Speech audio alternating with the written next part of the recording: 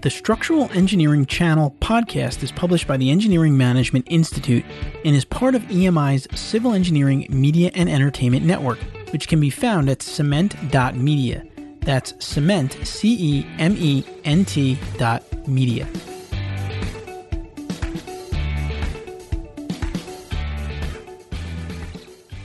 This episode of the Structural Engineering Channel is brought to you by PPI, a leader in engineering exam prep for the PE structural exam.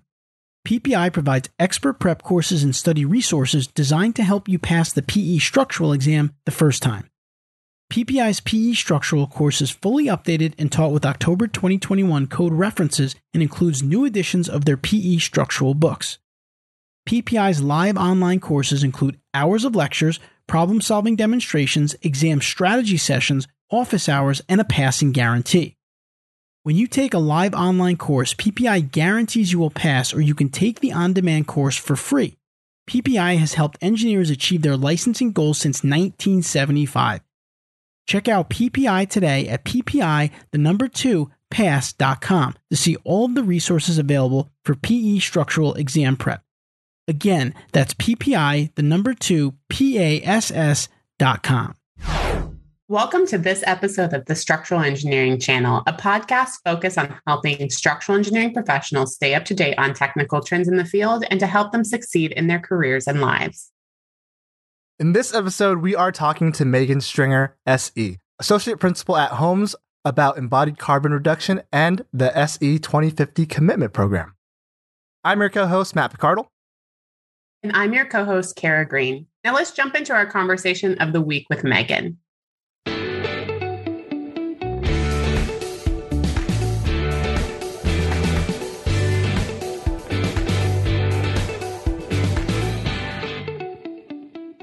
Megan, welcome to the show. We are so happy to have you. Yeah, thanks for having me. So we've already given you a brief introduction, but can you tell us a little bit in your own words on what you do on a day-to-day basis? You know, like most of your listeners, I'm a practicing structural engineer. I guess specifically I've been working on our company's corporate campus work. So a lot of tech campus work. I've pretty much spent my whole career at Holmes working on like two main projects that have kind of each spanned about 5+ years. In that experience, I've been able to do more recently a bunch of mass timber work, which has been super exciting. And then I guess of late, doing a lot of multifamily residential. That's also using mass timber. And I really do see multifamily residential kind of being a really great sweet spot for mass timber. But I guess maybe a bit unique is, I guess, aside from that kind of day-to-day work of structural engineering, I've been pretty involved my whole professional career in various professional organizations. I've gotten super involved when I moved to the Bay Area in the local SEA, which is TSEC out here in California where I practice. I got involved right away in the kind of sustainable design committee. I guess I was always kind of drawn to passive strategies and how just something as simple as how you locate your building on a site can really make an impact on its energy performance, for example. Just kind of got involved, and that eventually led me to SEI, the SEI world, and the sustainability committee there. They were just doing a lot of great work, and I probably got involved, 7 to 8 years ago now. That kind of led me to my current leadership position back at TSEC as vice president. Yeah, it's been really exciting. I met a lot of great people along the way, and really, I think just being involved in those organizations has just given so much back to my career. It's just led me to a lot of great opportunities. I want to follow up on that later when we kind of get into the career sections, because I think that's very important. But I did want to dig deeper a little bit into embodied carbon reduction. But before we start on that, can you explain to our listeners that aren't too familiar with it what embodied carbon is and why it's important? Since I work in the building world, we'll kind of focus on that for the definition, but it's very relatable for any infrastructure type project or anything else that you're working on.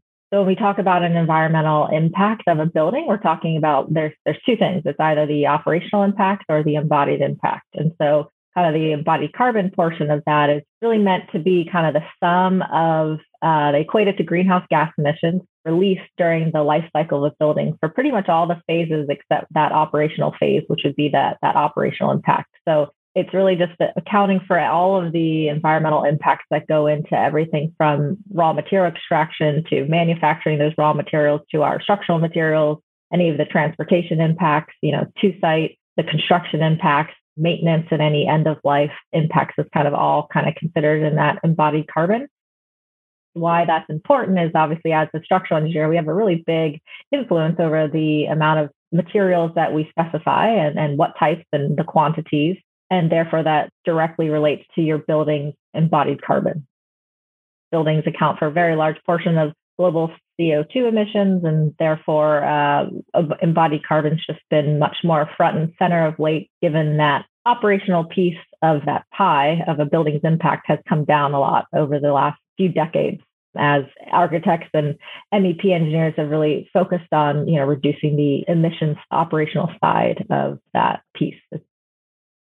Basically, the operational is when the building's built, and that's where the architects, MEP, they've been doing that for recently or throughout the years, I think through like LEED certifications and whatnot. Structural engineers kind of haven't been really involved in that, but now we're trying to get involved and trying to do our part. And our part comes into, is it when we're specifying or telling them what some of the specs to reduce when they're building it or when they're producing like the concrete or the steel? We can do our part in that to reduce the embodied carbon, to reduce the carbon footprint. Am I getting that right? Yeah, there's a lot of things that we can do. I think specifications is such like low-hanging fruit there, and how we specify and consider specifying things differently. Or, for example, with concrete, probably the lowest hanging fruit is specifying more cement replacement in your concrete mixes is going to have a really huge impact on the embodied carbon of the structure.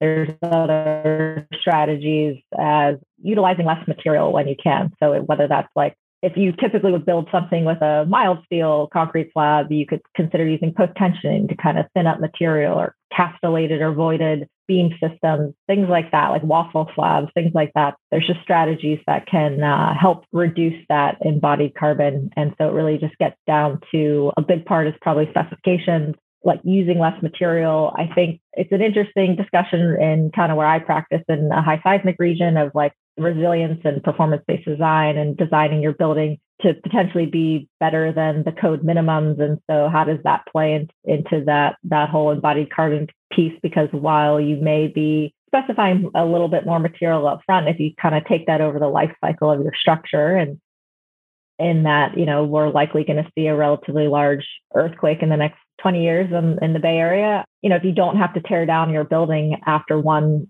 seismic event, that's obviously saving a lot on embodied carbon. So there's a lot of different ways that you can look at that. But I definitely think specifications is probably some of the lowest hanging fruit out there. And then really trying to understand essentially our material quantities and what we're specifying in our structures, or potentially even using lesser impactful materials, for example, like a mass timber when you can, or when that makes sense. I'm originally from Alabama, and I worked in a design firm there. And, I'm currently in Texas now. And it's very interesting about reducing this embodied carbon. Like, the topic is spreading throughout the industry, but I think for a couple of years, it was very jurisdictional.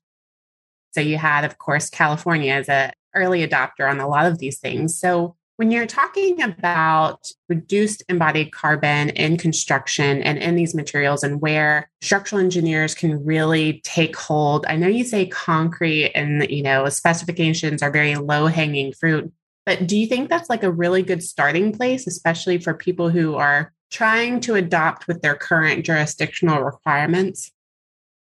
I think we all can start there in a specification standpoint. I think, having been a little bit a part of kind of the Marin County low carbon concrete code, I'm not sure if you guys are aware of that, but that was kind of the first in the US. Went active, I think it's been over almost 2 years now, but within that code, it was very regional specific, so very specific to the Bay Area. And there was a big study done, and they looked at kind of the NRMCA industry average, which could be tailored to different geographical locations, for example. And they, chatted with a lot of the local suppliers to kind of see and set targets and reduction targets, and essentially kind of a global warming potential target for concrete or a cement target for those mixes. And those kinds of things can be looked at, but need to be looked at kind of on a regional basis. And you shouldn't just take the values from the Bay Area and use them in wherever you're located. They should definitely be considering, your local production and whatnot.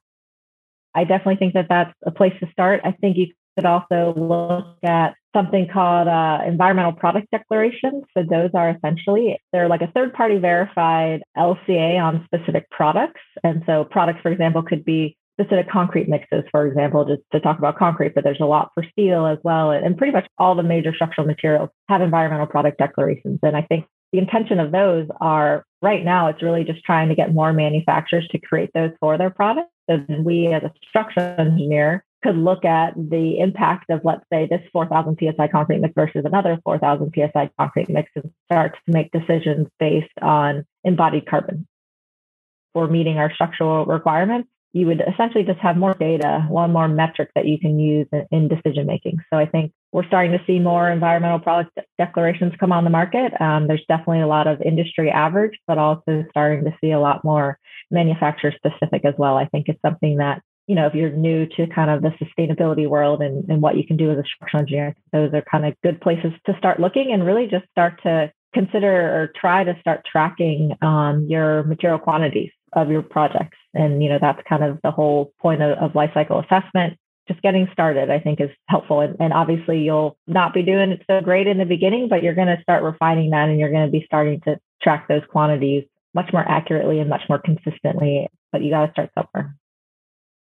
A lot of these third-party vendors, or they're essentially making another statistic, like you were saying, to track the embodied carbon inside these. And then as an industry, we want to get that started. And so if that's something that's important to us, to the client, and to the architect and whoever's using the building as well, maybe that could start being more of a feature that more and more manufacturers will start doing. And hopefully that can kind of just be incorporated in the embodied carbon, basically to reduce it. And that leads me to like the SEI.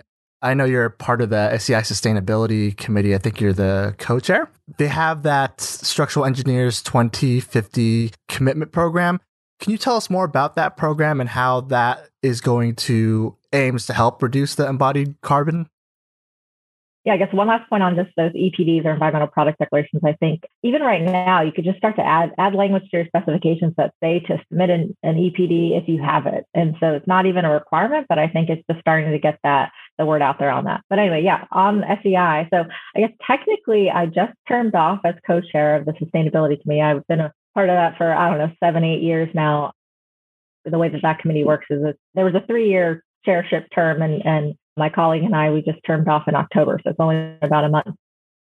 Within that, it's been so great to see what we call just the SE 2050 commitment program, really take off. And it kind of started actually as an idea within the Carbon Leadership Forum. And within the Carbon Leadership Forum, they were really interested in this idea of trying to get to net zero embodied carbon by 2050, kind of very much paralleling off the AIA and their 2030, challenge and commitment. CLF was working on that idea. So they were incubating that idea kind of at that same time. This was probably back in 2019. They had kind of approached the SEI Sustainability Committee with the idea and really thinking that it would be great to have an organization like SEI develop the US's commitment program.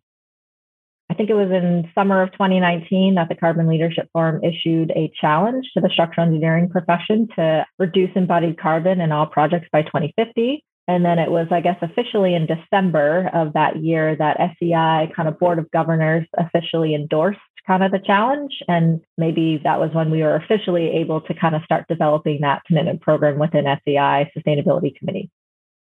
It's been a lot of hard work, a lot of really passionate people involved in kind of the subcommittee getting SE 2050 up and running. And we officially launched the commitment program in November 2020, so just over a year ago. And it's just been so amazing to see just the amount of engagement we've gotten from the profession. So to date, I just checked this morning, we have 68 firms committed to structural engineering firms. We've had over 30 projects submitted to kind of our embodied carbon database and over 30 embodied carbon action plans received. And so I'll kind of explain what that is. So essentially, we wanted to create a commitment program for structural engineering firms that really required firms to do something. And so it's very low bar of entry to enter the commitment program. And we kind of did that intentionally because we wanted to appeal to all firms all across the country. And so there's really only 3 requirements. So the first is to get a letter from your firm leadership saying that you're going to commit to the program and meet the program requirements. And there's templates on the website for you to download. So it's very easy to create that letter, but we really wanted to have buy-off from your firm leadership. And then within the first 6 months, you need to create what we call an ECAP, or Embodied Carbon Action Plan. And these ECAPs are publicly available. So you can go look at all the ones up on the website. They're actually a really interesting read to kind of hear what all different firms are doing. So that is within the first 6 months, and that ECAP is supposed to be updated annually. And so if you didn't get there to certain things that you said that you do, that's okay. Just a transparency and see what firms are doing. I think it's really interesting, and seeing how much the industry is just sharing with everyone just to better ourselves and the profession. Third requirement is to submit a certain amount of building embodied carbon data to a central database. And so it's typically 2 projects to 5 projects. It depends on how big your company is. But so again, kind of a low number. Obviously, if you wanted to submit more, that would be great. And we'd love for firms to be tracking this kind of data on all their projects. But to meet the requirements is really just that. And so I do see those evolving over time as we get to 2050. But for now, the intention is for it to be relatively low bar of entry. We realize people aren't that familiar with these kinds of concepts, and we really want to kind of help upscale the whole industry. We don't start to take this on and take on embodied carbon. Our likely architects are going to start doing this for us. And I just really see that as a concern and something that the industry or our profession really should be taking seriously, because I've had many conversations with architects where they're already trying to, want to dictate stuff in our concrete mixes. I don't think we want to be there as a profession with architects dictating that for us. That's essentially the program in a nutshell. We have been trying to create a lot of resources for firms out there who are, very new on their embodied carbon journey. And so definitely check out the SE 2050 website. It's just se2050.org. Also check out the SEI Sustainability Committee website, which is just seisustainability.org. Just 2 really great resources that have a lot of great webinars about how to reduce embodied carbon. There's a lot of great resources up there. There's a lot of tools. Anyway, just a lot of really great information to check out for people who very early on in their embodied carbon journey, I think can find a lot of good information. And just to confirm, those 2 websites that you just stated, that is where you can find these templates for the ECAPs? There's a template for kind of your firm commitment letter. There's a template for your embodied carbon action plan. It's interesting. There's a lot of firms have taken it and really endorsed or just really gotten on board with this idea and engaged their marketing teams to kind of come up with these really beautiful looking plans. But there's also plenty of firms that are just we have a Google form that you can just fill out your answers, and that's your ECAP for the year. And so I think it's everything from that and in between. And that's been really cool just to see. And so I have a quick question for you, because likely you mentioned you've already had around 68 firms submit their ECAPs already. And I'm just kind of curious, especially when plans like this come about, there's almost a level of imagination that you have to have, because it's not something that's regularly asked or hasn't been regularly asked of the structural engineering community. So what is the most creative thing that you've seen in an ECAP on how an engineering firm has reduced their embodied carbon? Yeah, that's a great question. And I guess just to clarify, we've had 68 firms committed, but maybe only half of them have committed to their ECAP. So there's only about a little over 30 right now. But our firm, I guess we just submitted a few months ago, and I've been pretty involved in the structural sustainability industry for a really long time now. And I will say it was difficult to write. And, I was kind of the main author. I definitely have some help within my firm.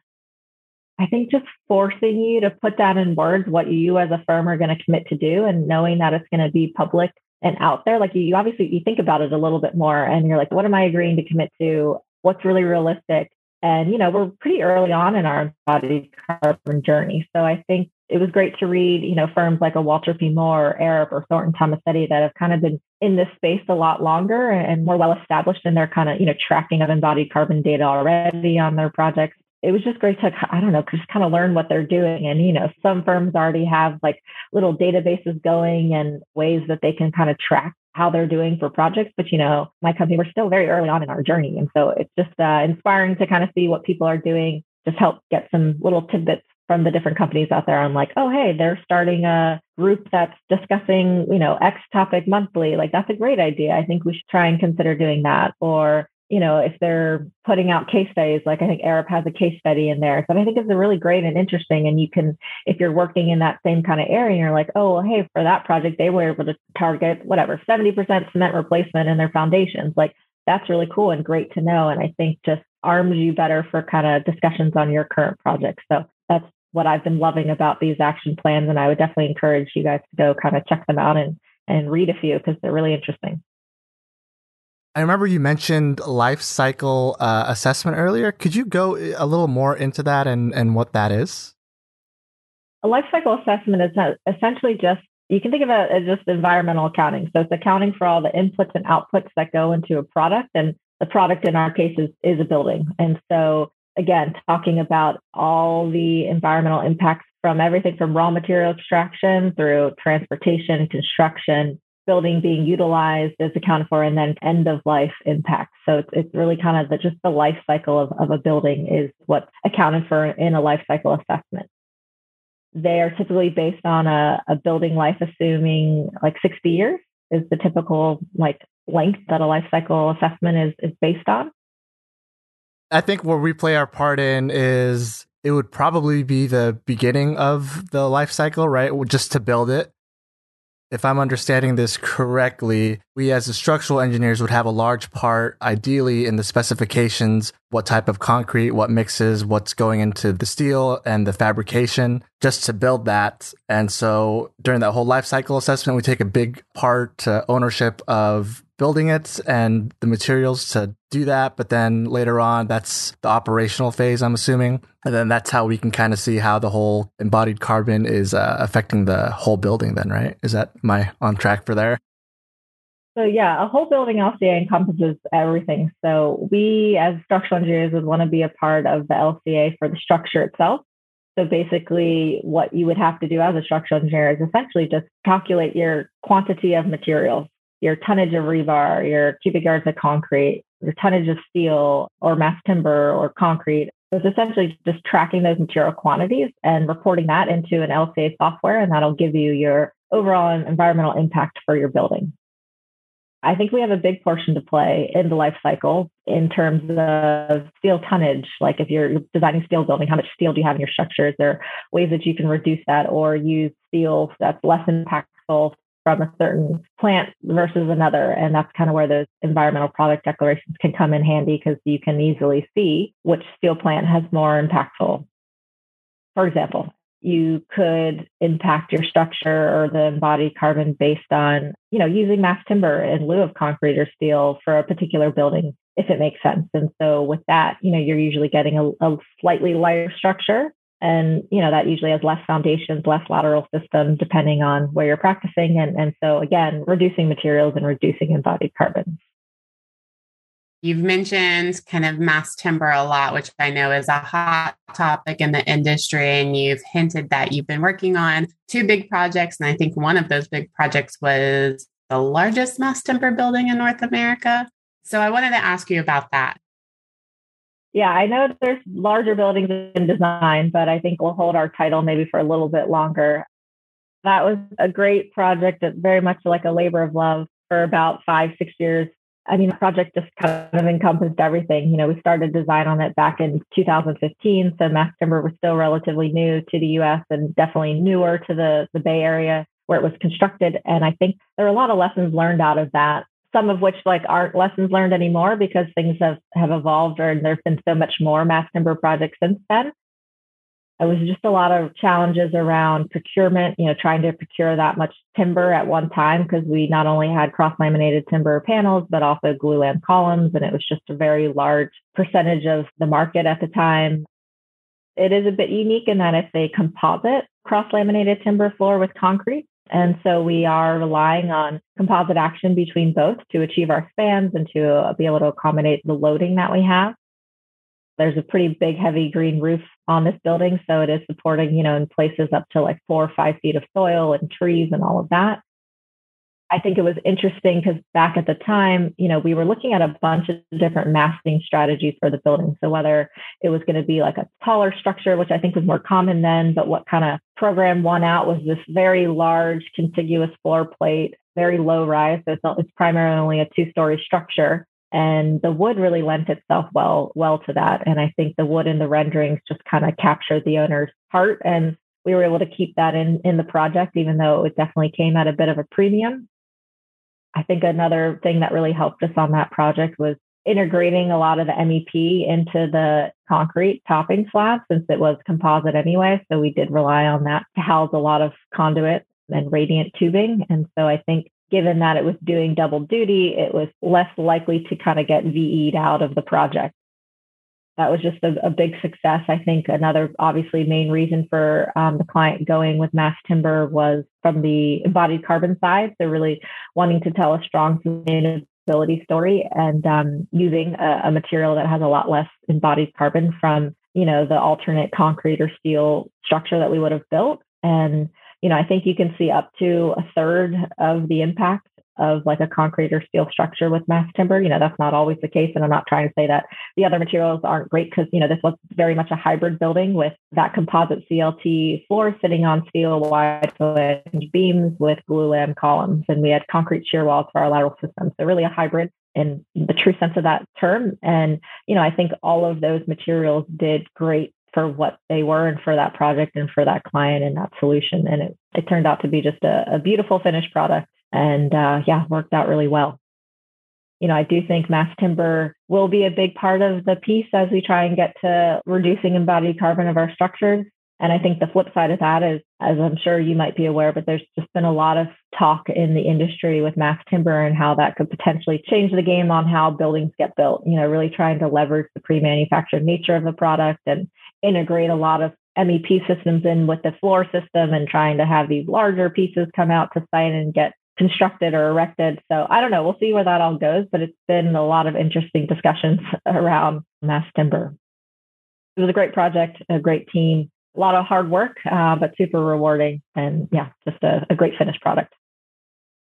Everyone is kind of curious around, mass timber, its sustainability and ethics, as well as it has a high prevalence in Europe and Canada. Like mass timber is, more prevalent in those areas. And it's now being newly introduced here in the United States. And everyone's like, this is a shiny, new, exciting product and we want to use it. Everyone's really excited about it. But a lot of times, people don't feel comfortable moving forward with a new product unless there are case studies because they want to see that it has worked on another project first before they take the plunge and adopt it into their design. So do you know if this project that you worked on, there's going to be any case studies coming out of it, maybe specific to the reduced carbon impact or anything like that will be published? I hope so. Obviously when you deal with kind of tech, they're a little want to be tight-lipped on a lot of things. But the project did just win a really big Committee on the Environment Award, so one of the AIA code awards. And so I do hope that things get a little bit more public and a little bit more published, and we can get some stuff published. I think we'll be seeing that. I think it'll just take a little bit of time to kind of trickle out into the more common knowledge. But yes, that is the goal. We were trying to get a presentation at the Mass Timber Conference, but those a couple years ago when kind of the first one that got canceled. So I'm hoping we'll be able to start to talk about it and educate people that way too. So I do think we'll be hearing more about it in the coming months. Thanks for that, Megan. I did want to end on a career advice question. I know you've obviously had a very successful career and career that I know a lot of young engineers would aspire to. Could you share any advice on how to achieve success? I know, and maybe even touching upon all of the professional organizations that you've joined and how that helped you. It seemed like that was a big part of your career growth as well. Get involved or find the thing that you're really passionate about and explore it. And I've been just a pretty motivated person throughout as a kid. And I think that's really helped me and kind of propelled me. But I think it's just been that getting involved and doing something. And that doesn't need to be a professional organization. It can be. And I think you can find great fulfillment in that. but I think just finding that thing that you love to do and do more of it. That's how you're going to wake up every day and enjoy what you do. And in terms of how my involvement in just committees and getting involved in things that I was just interested in, I think, I don't know, just led to a lot of leadership opportunities to be able to like chairing a committee, to chairing a state committee, to joining a national committee and then being involved in it and then becoming a co-chair of it. I think and then now like a vice president of a professional organization. I find it's interesting because it's just, this involvement has just given me so many opportunities, like opportunities to present at conferences, to work on projects and write a paper about that project and then go talk about that project and engage other structural engineers or architects. It's just been really fulfilling and really interesting. And then being able to leverage a lot of that skills and success from that standpoint, but also then within your own career and how you can start to help out your own firm and bring things that you're learning with, your colleagues to your own firm. It's been great. It's been so exciting and rewarding and you get to meet a lot of great people. I mean, our industry is so small and it's great to attend a national conference and know a couple people and be able to talk to them and catch up. And it's just offered me so much and given me so much back. Find that thing that motivates you and go do it. And so I think that will get you pretty far in life. Even just joining for me, it gives you a lot of opportunities to build not just your interests, but also your soft skills, communication skills. I think it's kind of like low stakes project management. If something you do at your work, maybe if you want that experience, you can go lead a team of volunteers to do something that you're really interested in. And it's great to see that, how it's affected you throughout your career. And it may not be for everybody, but I highly encourage if you want to go down that route, I think it's really beneficial. Yeah, you could host a podcast if you're so inclined. I mean, I just think that's so cool. There's just so many different things that you can do, and it's great. It's just exciting. I've learned a lot. We're going to link all of your links that you mentioned down below for anyone to see. Yeah, I just want to thank you for being on the podcast and sharing your knowledge with us. Thanks for having me. It's been a lot of fun.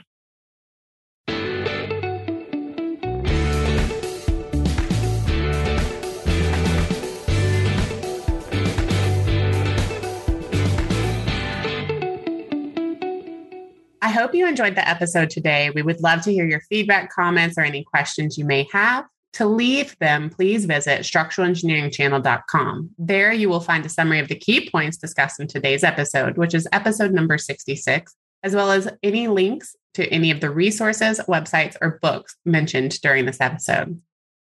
Don't forget to subscribe on Apple Podcasts, Spotify, or wherever you listen to your podcasts. Until next time, we wish you the best in all your structural engineering endeavors. The Structural Engineering Channel podcast is published by the Engineering Management Institute and is part of EMI's Civil Engineering Media and Entertainment Network. The opinions on the show are those of the hosts and guests, not their employers.